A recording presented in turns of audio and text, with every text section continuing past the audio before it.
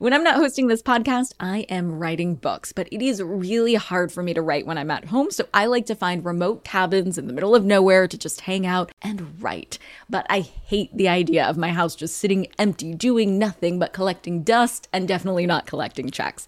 And that's why I'm an Airbnb host. It's one of my all-time favorite side hustles. Other popular side hustles are awesome too, don't get me wrong, but they often involve big startup costs. By hosting your space, you're monetizing what you already have access to. It doesn't get easier than that. And if you're new to the side hustle game and you're anxious about getting started, don't worry, because you're not in this alone. Airbnb makes it super easy to host. I mean, if I could do it, you could do it. And your home might be worth a lot more than you think. Find out how much at airbnb.com/host. Hey guys, are you ready for some money rehab? Wall Street has been completely upended by an unlikely player, GameStop. And should I have a 401k? You don't do it? No, I know. Girl!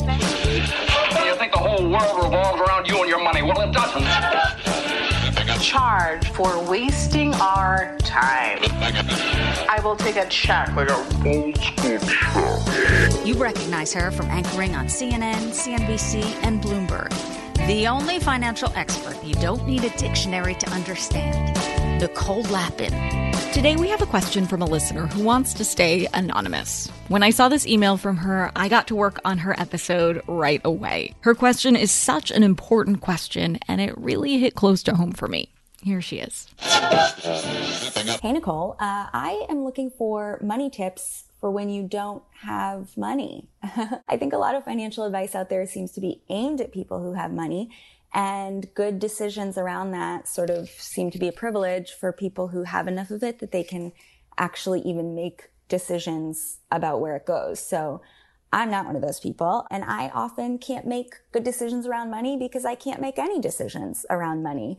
I have a spreadsheet, that functions like a budget. It shows my expenses and what I make, and I know where everything goes, but I can't make decisions about where to move that, how to move that around and things like that. And even healthy money practices like setting aside the correct amount for taxes. I often need that money for more immediate needs like groceries and utilities and rent. But I do want to learn and practice good money habits so that hopefully if I make a more livable amount, that I'm set up for success. So in the same vein as, keeping a budget, even if you can't decide about where money goes, or reviewing card statements, reviewing every credit score change, are there any other practical tips that you have that don't cost a dime? And also just generally good, healthy practices and behaviors around money? Because I also come from a background of dysfunctional money stuff and class anxiety, and that shit sticks around whether you're poor or rich. So any practical tips that support healthier attitudes around money too? Thank you so much. I completely understand the feeling that some financial advice is just for people who have money. And in some cases, that's totally true. The people that parade as financial experts, like Dave Ramsey, will tell you that if you're living paycheck to paycheck, you're screwed. That is a true story. A few months ago, Dave Ramsey said that you were screwed if the stimulus check was a meaningful amount of money to you. That is wrong. So wrong. You are not screwed. And I know this for absolute fact because I've been there myself. I've heard sound bites from financial experts that made me feel like I would never have my own financial security. And that is paralyzing. When you're living paycheck to paycheck, it's hard to hear about how important it is to take steps toward saving for retirement and investing in the stock market, or even making an emergency fund. I get it. I know you are not screwed. This is not the end of your story. You have a whole road ahead of you, and you're just at one point along the way. Now, that doesn't mean that the road will be short or the road will be easy. It will be long, and some points will be hard, and some points will be really, really fucking hard.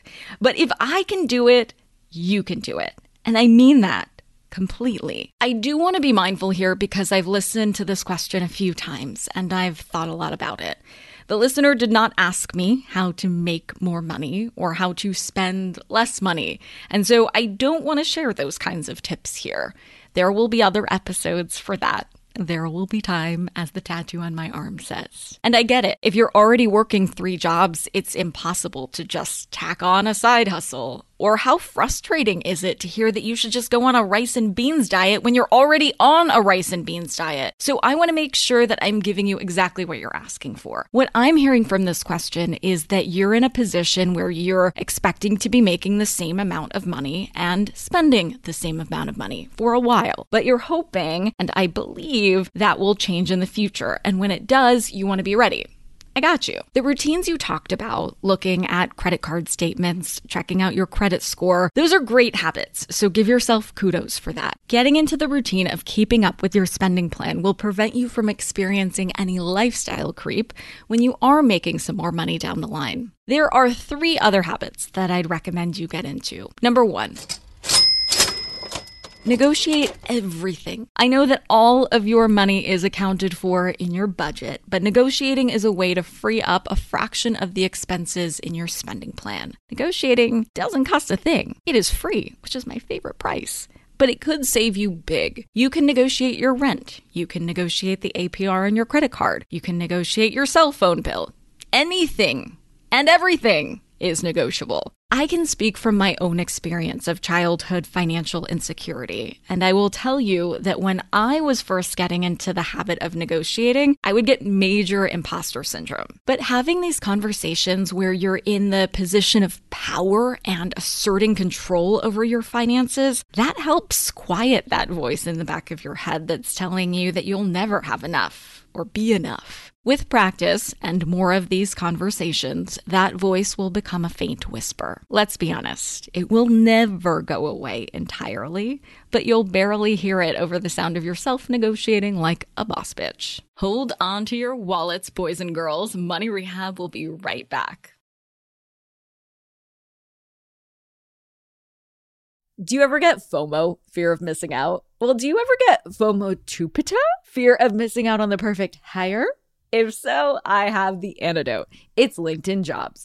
LinkedIn Jobs helps you hire professionals you can't find anywhere else, even those who aren't actively searching for a new job but might be open to the perfect role. In any given month, over 70% of LinkedIn users don't visit other leading job sites, and that adds up to a serious squad of awesome candidates. LinkedIn has over 1 billion professionals on the platform, and these candidates are super qualified. So much so that 86% of small businesses get a qualified candidate within just 24 hours. I work with LinkedIn Jobs for all of my dream team needs, so they're hooking up Money Rehabbers at linkedin.com/MNN.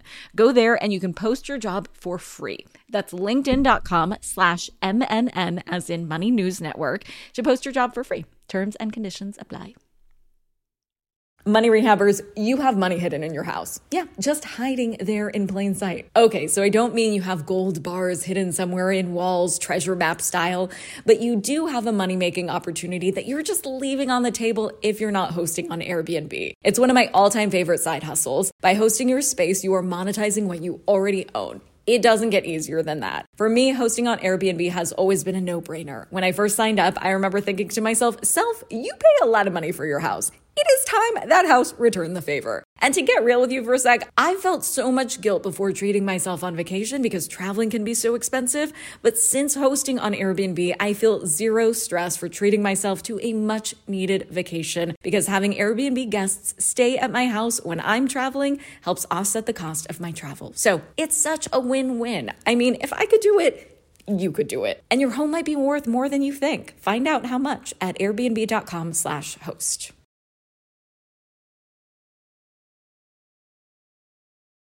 Now for some more money rehab. Number 2.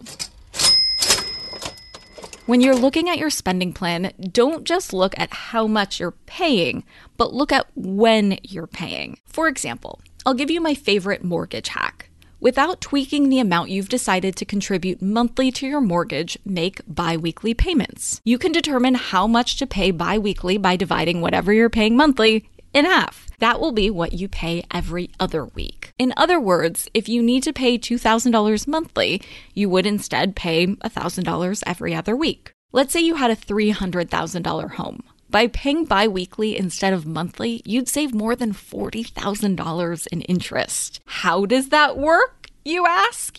Is it magic, Lapin? No, it's really just an organizational trick to make squeezing in a few extra payments a little more feasible to you. Essentially, you're taking the same amount you would be paying monthly, but instead of 12 payments you would put down on a monthly schedule, you're actually, sneak attack, making 13 payments a year, because that's how it shakes out if you pay bi-weekly. This scheduling shifteroo can knock years and tons of interest off your mortgage. Have the bank set up your bi-weekly payments to deposit automatically. Some banks or credit unions use a third-party processor for bi-weekly payments with high fees. So if that's the case, you can DIY this by basically picking a month to pay twice. That still gets you that annual 13 payments instead of 12. Number 3.